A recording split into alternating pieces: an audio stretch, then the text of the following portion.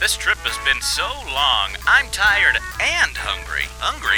What you hungry for? Knowledge. How about I feed you the history of the iconic restaurant Howard Johnson's? Hojo's?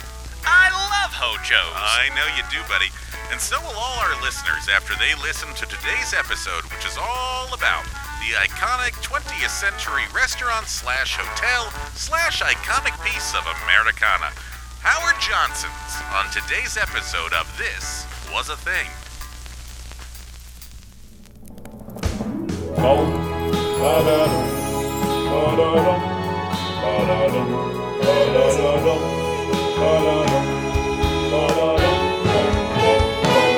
This was a thing. Cigarette ads at Disneyland. This was a thing. Deborah and Bert kiss in the sand. Lana Turner kicks the bucket. Elvis Presley starts to sing. And Liz Taylor's many husbands were a thing.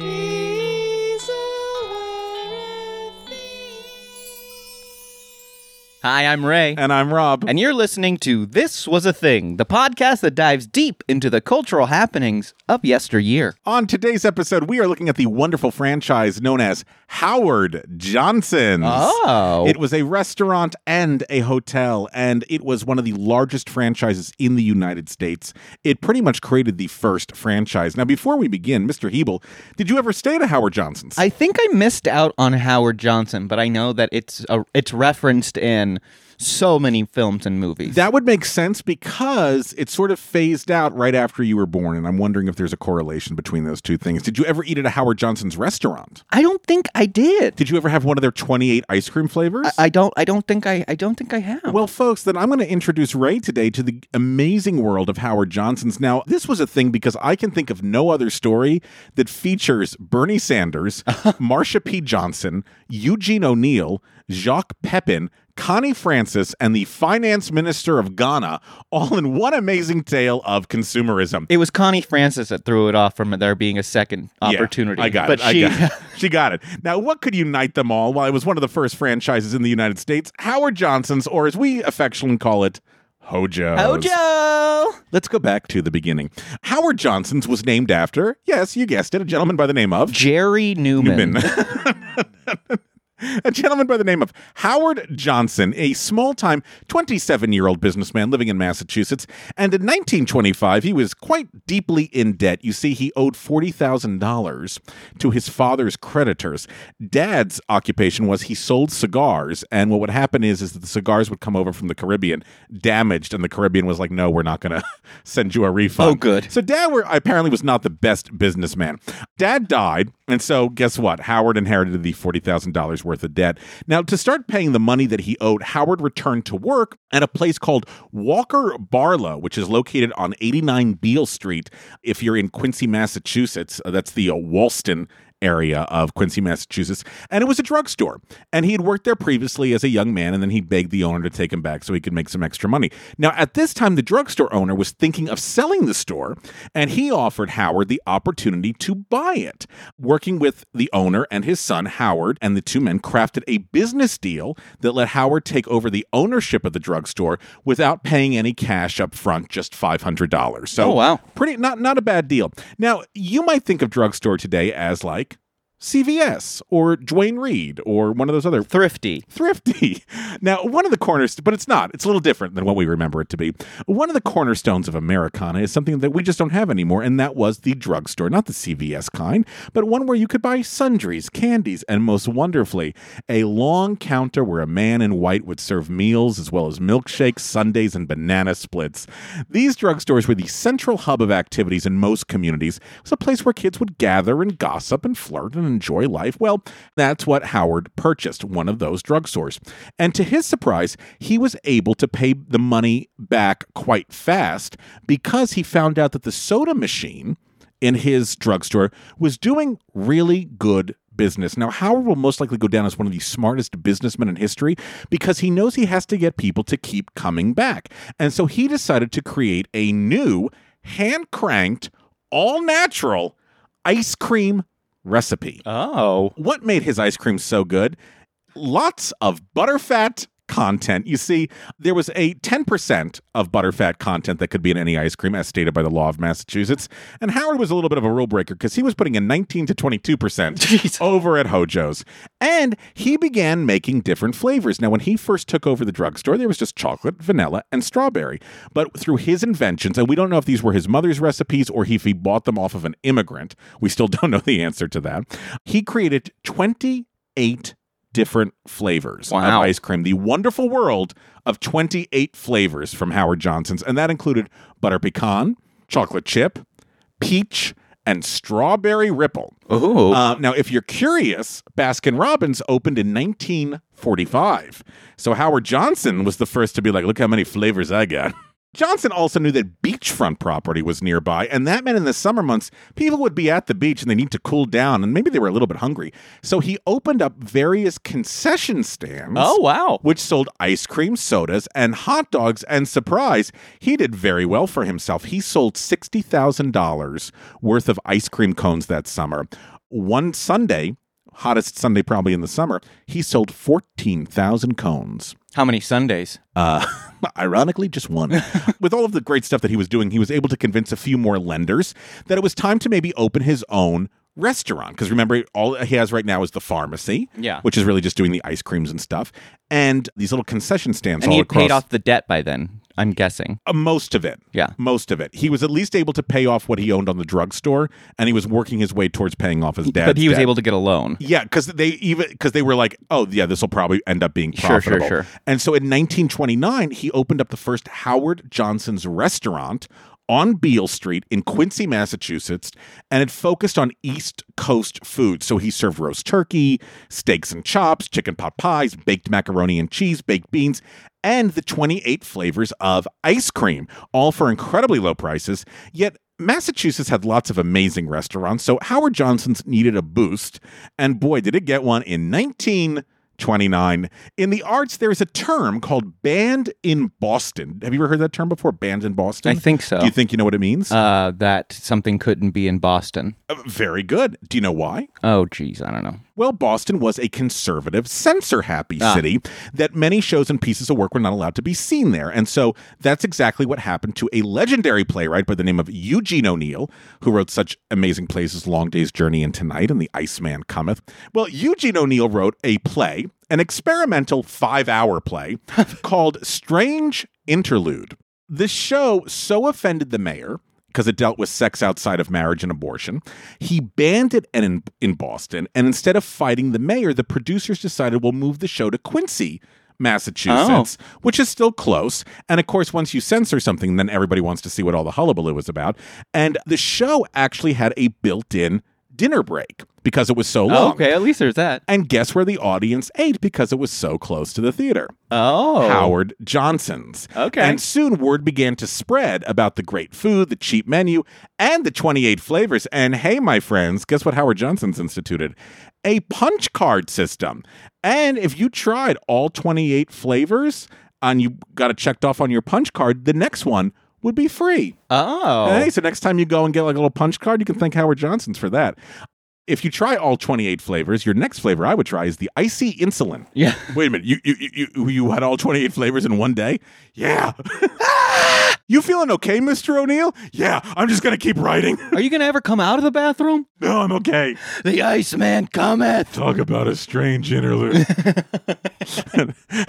Now, Howard knew he had a good thing, and he wanted to expand his operation, but the stock market crash wouldn't let him, so he was also broke at this time. So he bided his time, but in 1935, he got a friend named Reginald Sprague to open his own Howard Johnson's in Orleans, Massachusetts, on his dad's land. It was about 80 miles away from the first Howard Johnson's. Now, the deal that they made was that this man, Reginald Sprague, could own the restaurant, but it would use Howard Johnson's menus, Howard Johnson's recipes, Howard Johnson's decor, Howard Johnson's prices, and in May of 1935, what was created was one of America's first franchising agreements. Wow. Now, the project left Reginald $17,000 in debt, but fortunately, it was a pretty big success. And by the end of the summer of 35, the restaurant was serving as many as 700 meals per day. Holy shit. Not including ice cream. So yes, the next time you visit a McDonald's, Denny's, Arby's, or Taco Bell in more than one state, make sure to thank Hojo, Howard Johnson. And the decor of a Howard Johnson's. Well, Ray, you've never been in one, so how does one describe what you saw when you went into a Hojo's? And for that, we will thank a socialite named Sister Parrish. Oh, good. She was a very big interior designer in Boston at this time, and Howard Johnson asked her to come and do the restaurant. And she had a vision, an aqua vision. Oh. Aqua walls, aqua uniforms, aqua placemats, all aqua, all the time. And there was the dairy bar, or the counter, where you could eat. Now, the company also had a very smart eye on children, because they started a birthday club where children signed up in advance and were sent birthday cards redeemable for a free meal, a cake, and if they were available in your location, balloons and lollipops. Wow. Now, the Springfield, New Jersey restaurant of Howard Johnson's, it sent out 10,000 cards one year, and they had a 50% return on those who came to take advantage of the birthday offer. They also created a little something called kids menus that had cheaper prices and smaller portions and activities on the menu. So the next time you take a look at a children's menu and you have like a little word search on it or a crossword puzzle, you can thank Howard Johnson's. By the end of 1936, there were 39 more franchised restaurants, creating a total of 41 Howard Johnson's restaurants. In like a 6-year period. Yeah, and then by 1939, there were 107. Holy shit. Generating revenues of $10.5 million. That is a franchise network of over 10,000 employees, serving 1.5 million people a year. That's crazy. But how do you identify something as part of a franchise? Sure, it might be the same name, but how do you know it's the same food and prices? Think of like something like Mel's Diner, right? One Mel's Diner is going to be different from the next Mel's Diner. It's just a common name. What if it was all connected visually, not just the aqua interior, but the exterior, so passing motorists would know, yeah, this is a Hojo's. So today when we see golden arches or a red-headed girl in pigtails, we know automatically the menu and the prices, right? And that's because of Hojo's ingenuity. Now, they'd all have the same fiberglass sign with the same font. They'd all predominantly feature the logo of Simple Simon and the Pieman. That was their logo, was a Simple Simon. The was a silhouette of the people. And the tagline, should Simple Simon seek a pieman while going to the fair, he'd now head for a Johnson stand. 'Tis best. Small sign. Rhyming was not the best. And the buildings would always be triangular, and they would have orange roofs, cupolas, which is the triangular portion of it. Bless you. Thank you. And weather vanes. So that way, no matter where you were driving on the road, you didn't have to go in. As soon as you saw that orange roof, you knew, oh, this is a Howard Johnson's. This is legitimate. If you advertised on billboards back then, you were kind of considered to be tacky and low class. Really? So they were like, how do we advertise without using a billboard?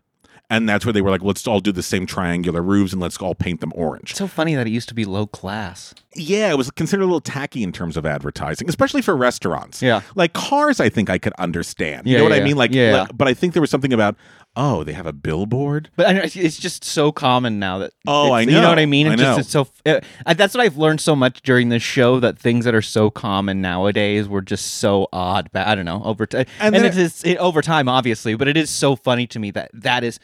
If you're driving down a highway, outside of California, you see so many absolutely. So many... and it's always in 3 exits ahead. You know what I mean? Like, it's making sure you know that there's the restaurants in that area. Absolutely. But back then, that was not... It's so that was funny. just not it. So now, if you went inside the restaurant, and once again, Ray, you never went inside in Howard Johnson, so I'll try to describe it to the best of my ability. Rustic traditional seating was replaced with minimalist benches. Formica tabletops replaced wood tables. Okay. There were terrazzo floors, acoustic ceilings, birch trim, and pink tinted mirrors. Now, at the Formica counter, the dairy bar, there were orange stools. Orange stools. Orange stools. Like a stool sample. Never mind. I was going to go there. The counter was a pretty big, communal area. A customer could have a quick snack, a cup of coffee, dish of ice cream, over at the counter, as opposed to, sitting down, having themselves a full Quick in and out. Quick in and out, right? You got stuff to do, but you need to, you want just a snack. And what was right behind that counter, my friend? Eugene O'Neill. No, a mirrored blackboard displaying the Simple Simon and the Pieman logo, plus the 28 flavors of ice cream listed. Now, in 1951, Howard Johnson introduced the clam strip to the public. That's where an underage clam would... Sorry. Clams were shocked in there. I'm so sorry to a nice elderly person who wanted to walk down memory lane and searched Howard Johnson's, and this is what they're listening to. I am so sorry. I'm very sorry. I thought this was going to be a really interesting, informative episode. It's just gone off the rails. Now, clams were shucked and their large digging muscles removed. They were then cut into thin strips and fried like a chicken tender. Since they were fried without their bellies, the sweet flavor was more appealing to a larger customer base. They were trademarked as tender sweet clams. So that was actually a big deal with Howard Johnson's, especially if you didn't live on the East Coast and you weren't close to water. You didn't know what these things were. And once they were fried, America loved them. You know what they said when that process was happening in clams? Ah, shucks! Another popular menu item was Howard Johnson's grilled Frankfurt. Not a Frankfurt, a Frankfurt. It was an all-beef Frankfurter that was clipped at both ends. This was done by Howard's friend who was a rabbi. I was going to say. Notched lengthwise and grilled in creamery butter. They were then placed in a butter-toasted roll and served in a paper sleeve. Here's a little Howard Johnson's commercial for you to invoke some nostalgia. On the road around the corner, here's the place to go. The orange roof of Howard Johnson's. Join the folks who know. Good food, good fun, kids count too. 28 flavors just for you at Howard Johnson's. Next stop, Howard Johnson's. Next stop. The business grew. Johnson realized that the best way to standardize the food was to centralize the cooking and deliver partly prepared food to the restaurants with information on completing preparation, heating, and serving. He also prepared what was referred to as the Johnson Bible. It offered instructions on everything from cooking to equipment maintenance, staff uniforms, and serving methods. One thing that Howard Johnson could not anticipate was World War II, and because gas was being rationed, that meant less people on the road, which meant less business. And by 1944, only 12 as Howard Johnson's were in operation. Oh, wow. Which is a shame because he had just won, right before the war, exclusive rights to serve drivers at service station turnoffs through the turnpike systems of New Jersey, Connecticut, Ohio, and Pennsylvania. Wow. So when they were building the turnpikes, he bid, and it's like, I want my restaurant to be exclusive on these turnpikes, and they were like, we can make that happen. So during the war, while he was waiting for the war to end, he served food to army workers and recruits, and when the war ended, he began rebuilding his empire, and in 1947, 200 new Hojos were opening up across the country. In 1949, he sold more than 3 million gallons of ice cream, 85% of which were vanilla, chocolate, or strawberry, and by 1951, sales totaled $115 million. And that's 1951 That's money. 1951 money. One of Howard's strengths was seeing how a company could become stale and need to evolve. From 3 flavors of ice cream to 28, from 1 restaurant to 400. He noticed that his restaurants were all built along turnpikes, which meant traveling, which meant people need to sleep somewhere. So if they trusted the brand enough visually to pull over and eat, would they trust the brand enough visually to pull over and sleep? And in 1954, down on Route 17 in Savannah, Georgia, Hojo opened the first motor lodge, or motel, as we would later call it. Now, the first motel was actually built, not Howard Johnson's related, but was built in 1925 in San Luis Obispo, California. Oh. But the main differences between a hotel and a motel are usually that the motel has no interior corridors, it's a little bit more rustic in nature, and has an extensive parking lot where you could see your car from your room. Question. Yes. Were the motels franchised as well? Yes. Okay, so yeah, you could franchise the got motel it. as Okay, well. cool. Yeah. Here's another commercial, this time for the hotel.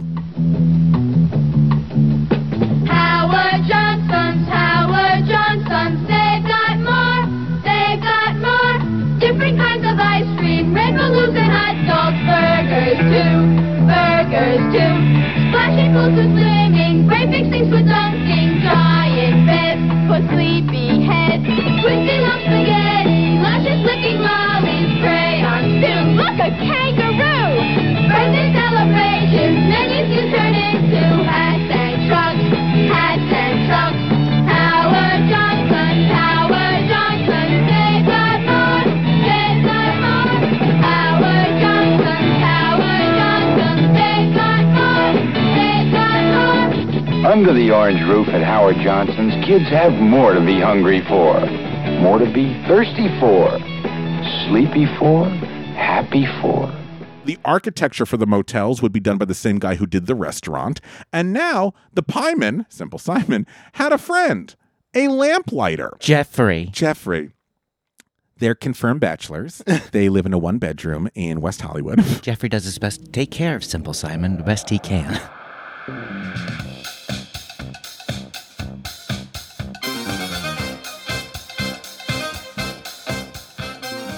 Happy New Year, Ray. Happy New Year, Rob. Any resolutions? Yeah, to be more generous. You? Same. I wonder if any of our listeners wish to be more generous, too. Well, listeners, if generosity is on your resolution list, head on over to patreon.com. That's Patreon.com and search for This Was a Thing and set a monthly donation. Even $1 helps us. Your contributions help us continue doing what we're doing. And if your resolution is to get rid of all your fatty foods and start a healthy diet, please mail me all fatty foods courtesy of the UPS store on Amsterdam Avenue. Stop that. May this year bring you happiness, health, and Howard the Duck. Miss Cleo foresees a wonderful year ahead. The cards don't lie. In 1959, Howard looked around and he saw 605 Howard Johnson restaurants that he had created. 265 of them were company-owned. 340 of them were franchised. Wow. 88 motels in 32 states. And he decided in his early 60s the company would survive with new blood, and the Hojo chain was now in the hands of his son, 26-year-old Hojo Jr. Literally, his name was Howard Johnson Jr. Some new ideas began to be implemented, like Dior-designed uniforms, and some ideas which are still with us today. Now, don't worry, if you didn't know Hojo Jr., he and his sister and his grandma were in a lot of the original ads for Hojos. So here are some of the changes that started to go in. Even though Hojo Jr. was running things, Hojo Sr. was still always lurking in the background. Sure. And in 1961, a couple of big things happened. One, Hojo went public on the New York Stock Exchange.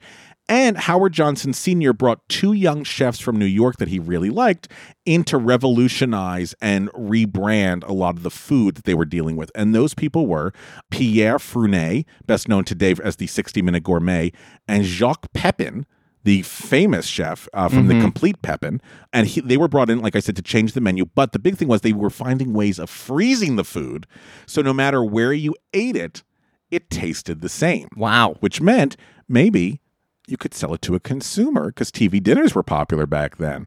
Here's a little frozen food commercial from Howard Johnson's.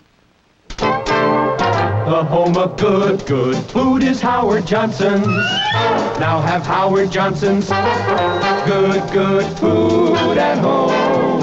Howard Johnson's is such a friendly place to have good food. And the next best thing to eating out at Howard Johnson's is eating out at home with Howard Johnson's frozen foods.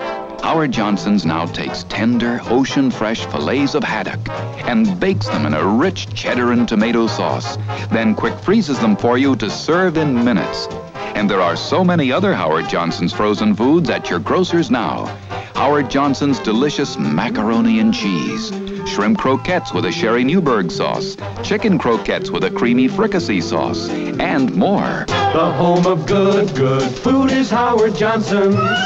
Now have Howard Johnson's good food at home.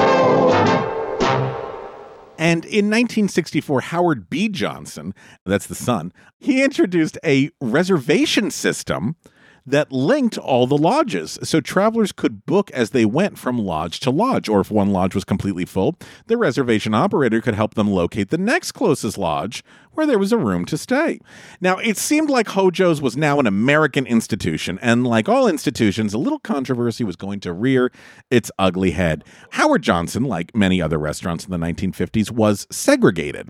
And when a black man walked into the Hojo's in Dover, Delaware, and was quickly refused service, it became an international crisis because the man turned out to be the finance minister of Ghana, Kamla Videma. The incident began when Videma and his secretary, both dressed in business suits, pulled up to the Howard Johnsons as night fell. They went up to the counter. They each ordered a glass of orange juice for 30 cents each. They were handed the juice in containers, wrapped for them to carry outside, and they said, well, we want to sit in the restaurant and eat. And the waitress said, you can't because, quote, colored people are not allowed to eat in here. Videma protested to the manager and showed him a card that identified him as the finance minister of Ghana, the first West African nation to gain independence from Britain. Videma said to the manager, the white people here are of a lower social status than I am, but they can drink here and we can't. You can keep the orange juice and the change from the dollar bill, but this is not the last you've heard of us. President Eisenhower had to issue an apology, but the damage was done because soon Hojo's became a logical, viable place for protests and sit-ins, some even organized by a student at the University of Chicago named Bernie Sanders. We're going to the Hojo's. Bernie, do you want to come here and sit and protest? Hold on. What do you mean there's only 28 flavors? Let me guess. The top 1% is going to get the best flavors. Who wants peach? No one wants peach. No one wants peach. This hot dog tastes buttery. Hojo's actually, in its defense in 1962, issued a joint letter with the NAACP and CORE saying that the process of segregation was atrocious and it would be corrected as fast as it possibly could. A lot of other businesses were not that willing to change. Now, while Hojo's was not always welcoming to the black community, it was always welcoming to the queer community, especially in New York. In 1966, there was a law about being unable to serve gays at bars. So a few gay men organized what was known as a sip-in, SIP, as opposed to a sit-in, where they went to Hojo's, which at this time was known as a gay cruising area. They were served without a problem, and then headed over to a bar, said that they were gay, and refused service. So the meeting up at Howard Johnson's, and then when they went over to Julius's bar, was a pretty iconic moment in queer history. And the iconic queer pioneer known as Black Marsha changed their name to Marsha P.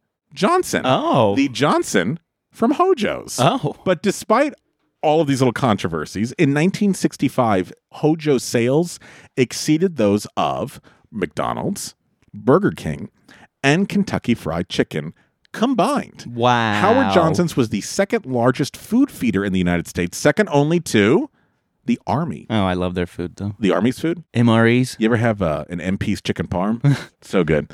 Now, we're going to talk a little bit of the beginning of the end of Hojo's, because if you're a millennial, you probably don't remember it as vividly as I'm sure maybe your parents do. In the 1970s, Hojo's were dealt some pretty big blows. One was out of their control. The other is not so much. In 1974, an oil embargo forced travelers to stop traveling. And 85% of the 1,000 restaurants and 500 motels businesses was travelers. It's not their fault. Plus, McDonald's was beating them at their own game with cheaper, faster foods. Once again, not their fault. Security at Hojo's, however, was getting to be a major concern in the 1970s. Two events happened both at the same New Orleans Hojo's. In 1971, two irate guests were told that they could not bring girls to their room. So to retaliate, they set fire to the hotel. Oh, my God. Killed 6 people. And some guests tried to escape by swinging down the 4 stories from balcony to balcony. And a year and a half later, at that same hotel in New Orleans, Hojo's, a Black Panther used the roof as a sniper shootout point, and he killed 3 police officers, the hotel's general manager, the assistant general manager, and a couple that was on their honeymoon, not to mention tons of people that were struck on the street below and survived. And unfortunately, in 1974, their most infamous crime occurred when the singer Connie Francis, who's best known as the First Lady of Rock and Roll, she was sexually assaulted at a Howard Johnson's, and she sued, and she won a $2.5 million lawsuit. By 1975, Howard Johnson Sr. was dead, and Hojo Jr. was trying to figure out ways to cut costs. So he cut down on employees and he made cheaper foods, which kind of counteracted the brand's original intentions. And customers, now with many other identical operations, started to go elsewhere. So finally, in 1979, Johnson couldn't really do much more, and he sold Howard Johnson's to Imperial Group for $630 million. And in return, they got 1,040 restaurants, 75% company-owned, 25% franchised, Okay. and 520 motor lodges. Once again, 75% franchised, 25% company-owned. Then a few years later, Imperial sold that company to Marriott in 1986, and they in turn sold the motor lodges only the motor lodges, and the Hojo logo to Prime Motor Inns. Does that make sense? They're going to keep the restaurants for themselves, Marriott, but they sold the hotels to Prime Motor Inn. And then there was a rebranding. Here's a commercial from 1988 showing that Howard Johnson's was now rebranded. This is a change, this is new. Howard Johnson, can this be you? This is Howard Johnson today. This is Howard Johnson today. This is Howard Johnson today. Changing in so many colorful, comfortable, welcoming ways. This is Howard Johnson today. This is Howard Johnson today. But like I said, Marriott kept the restaurants. Why? Well, the restaurants were in prime areas on those turnpikes, remember? And Marriott owned Bob's Big Boy and Roy Rogers, and they decided those would go inside those locations, except franchised operations would stay Howard Johnson's. In 1990, Prime Motor Inn, they ceased operations. A new group emerged, some from the company and some from the franchises, and they created the Howard Johnson Acquisition Corporation, and they merged until it eventually became the property of Wyndham, who used the name, but not on anything that looked like Hojo's in the past. So now you might see Howard Johnson Express Inns, Howard Johnson Inns, Howard Johnson Hotels, and Howard Johnson Plaza Hotels, each of them depending on the location ranging from limited service motels to full service properties with like concierges and like business centers, hand jobs. And so depending on which of those Howard Johnsons you would go into, it would always be the same thing, like Howard Johnson's Express Inn, a Wyndham Corporation. Does that make sense? So Wyndham was always there. Sure. But they were now just using the name. And so eventually what they did was they had multiple price tiers depending on which location you were staying in. And by 2015, they got rid of it. And as of today, as of 2022, there's only about 300 locations that's a Howard Johnson's hotel, but it's literally a Wyndham hotel. Yeah. The restaurant, on the other hand, it struggled more because the franchised restaurants assumed they would not be able to survive. So the franchisers banded together and created Franchise Associated Incorporated. Marriott was like, that's fine. You're franchised. It's fine. And they were like, you can keep using the logo. So Marriott was to the franchisers were not like, hey, we want to get involved.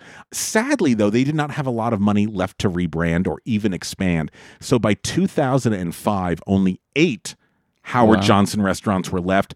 And by 2022, only 1 was left in Lake George, New York, but it had bad reviews, a menu that looked nothing like Hojo's, and its owner was sitting in prison for harassing employees. Despite their tagline in Lake George of last one standing, in March of 2022, it closed its doors, and a 97-year journey, one that changed how Americans travel, eat, sleep, and trust brands, faded into the past. And that's the story of Howard Johnson's. Our thoughts when we come back. This was a thing, and now, this is a sketch. So, Dad, listen, I think I know a way of merging the restaurant brand and the hotel brand together. Pitch it to me fast, son. I'm trying to explain clam bellies to Jacques Pepin. Okay, we do a motel-flavored ice cream. So we want flavors that automatically make you think of our motel. And here are a few. Furniture in not mint condition. No. Strawberry mattress stains. No. Berry nervous there's a drug deal next door. Only in Tampa. Pistachio on the walls. Have someone clean it up. Broken cable box of chocolates. No. Moose tracks of blood. That concerns me. Freeze HBO. Nothing free. Minibar bottle of rum raisin. On the wagon. Lemon in lawsuit. Bible. Peanut butter, shouldn't there be a smoke alarm? We have one, needs batteries. Cummy ashtray. Cummy ashtray. Small bottle of hair gel lotto. Stretch. Rocky road to get here. Truth, you speak truth. Dolce to Gideon's Bible. Closer. Crusty sheets of caramel. No. Chocolate chip cookie doughy feeling mattress. No. The assaulted caramel. Very no. The assaulted peanut. Very funny. Excuse me, sir. I didn't order this film. Raspberry Kool-Aid. No movies, no TV, no coolie. Okay, and finally, Tutti Frutti, my towels are sooty. You can get it in a normal size or stain at the bottom of the bathtub sized. Call Marriott. I'm ready to sell. Thank you. This was a sketch. So, Ray, after I have bored you maybe with my Howard Johnson's my Howard Johnson story, do you wish you could have gone to a Howard Johnson's? I mean, I'm curious what the food was like. And plus, 28 ice cream flavors, I mean, that sounds pretty good to me. And Mr. Johnson, like, he would swap them out. So, like, maybe one flavor would go away and be replaced by another, but there was always 28 available on the menu. I ate at a Howard Johnson's in New York once in my life. It was one like in the theater district, and the ice cream was quite good. How long ago was it? Maybe the early 2000s, because that one in New York closed in 2005. That one was a pretty big one because it was on 8th Avenue, and I know someone's going to correct me. I want to say like 44th or 45th Street, but that was a major location for like actors auditioning and like waiting for callbacks and stuff, that they would all go down to the Howard Johnson's and just like they could sit at the counter and relax and eat. But I think there's so many, franchises today that owe so much to Howard Johnson's. Yeah, I mean, it's crazy how much they started. I mean, even the punch card thing. The punch card, the children's menus, but most of all, the franchise. Now, I'm sure he wasn't the first person to franchise, but it was probably the first one that we know as being incredibly successful. Blew up, yeah. That blew up. I mean, think about it. And he was so smart to come up with this idea of, hey, listen, I can't afford to open a restaurant, but you can, and I'll just give you all of my stuff, and you can buy it off of me. So Mr. Sprague also worked itself out pretty well. So I love this story because it started off with somebody who was totally in debt. His father had just died. He had a family to support. He had nowhere to go, and from out of this, he created an amazing experience that unites so many people. Because when you speak to a lot of older people, they have memories of going to the Howard Johnson's, or we're so used to now being like, oh, I'm just going to go on like Expedia or Airbnb and just like book that way. Oh yeah. But think about, you're traveling down the highway. You don't have those accesses. You don't know where you are. And I was thinking, like, how you book everything online or through your phone now and stuff, and it's like going through and driving and seeing a Howard Johnson with a vacancy sign probably was. I can't tell you how many people probably were more relieved than they've ever been in their life seeing a vacant Howard Johnson sign. Absolutely, seeing that orange roof, just seeing that and knowing this is what we're going to get.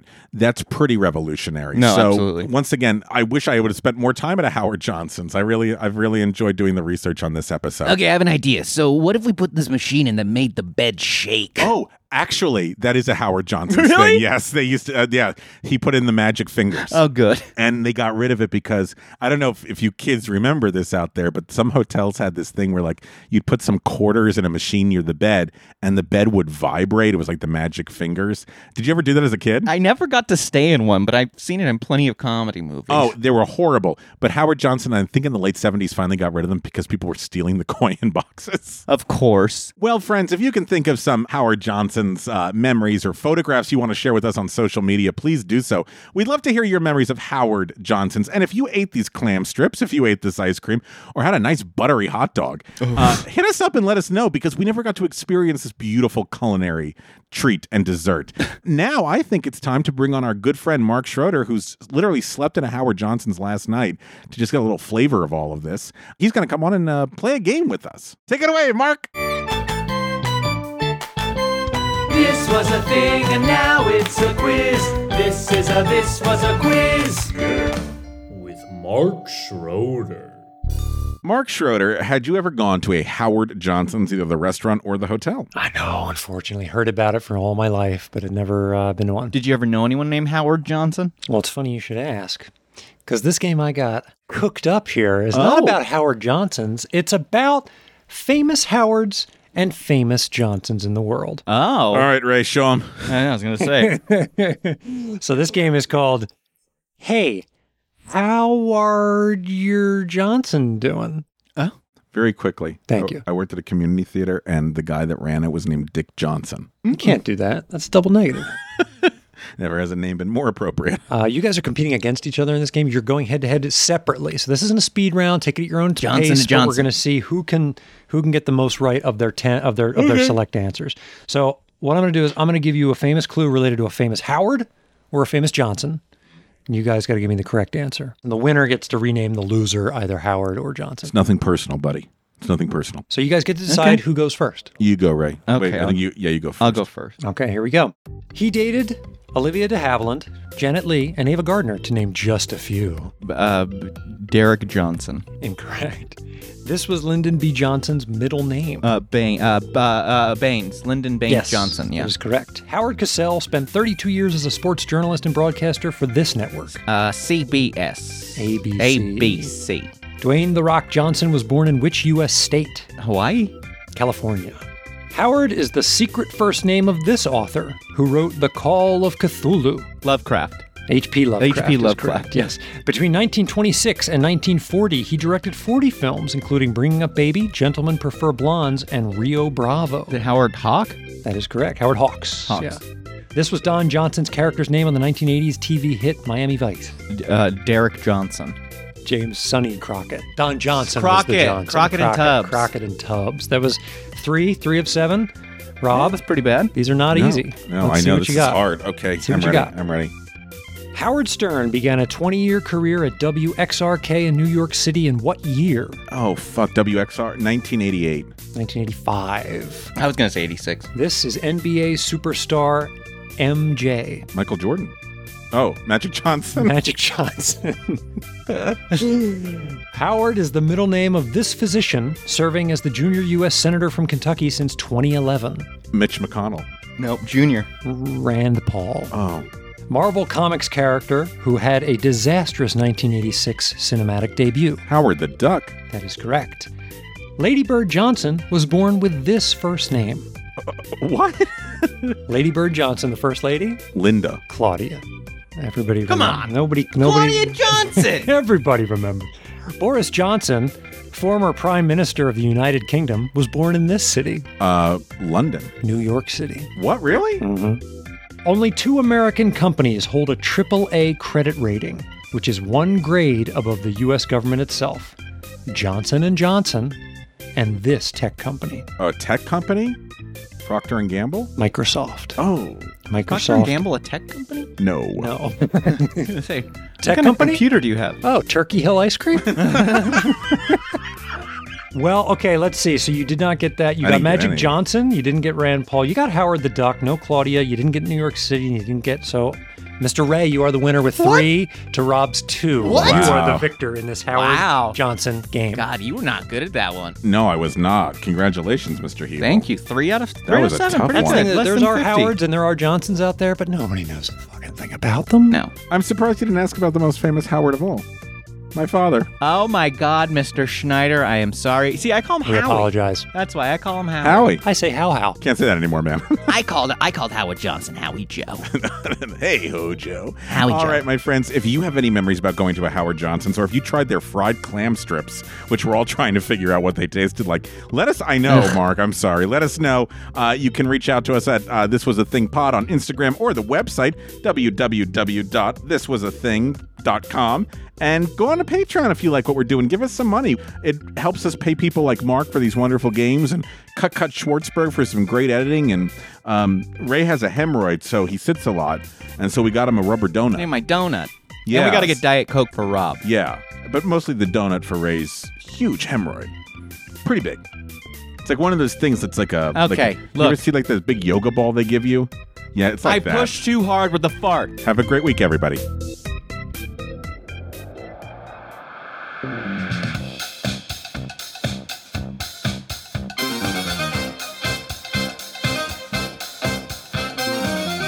Thanks for listening to This Was a Thing, and a big thanks to the folks that keep this show running. Our editor, Daniel Cut Schwartzberg, our composer, Billy Better Than DC Reese, our social media director, Gabe #Crawford, our graphic designer, Natalie's Nothing Too Graphic DeSavia, and finally, our games coordinator, Mark the Shark Schroeder. If you liked what we did today, make sure to head on over to iTunes to rate and review us. The more stars you leave us, the more love we feel. Hey, speaking of love, show us some social media love. Follow us on Instagram and Twitter at This Was a Thing Pod, and Facebook we are This Was a Thing Podcast. Reach out. We'd love to hear from you. And if you really like what we did today, head on over to patreon.com and become one of our sponsors, and you'll get access to special episodes, interviews, and merch. That's Patreon. Search This Was a Thing and support us so we can keep doing this show.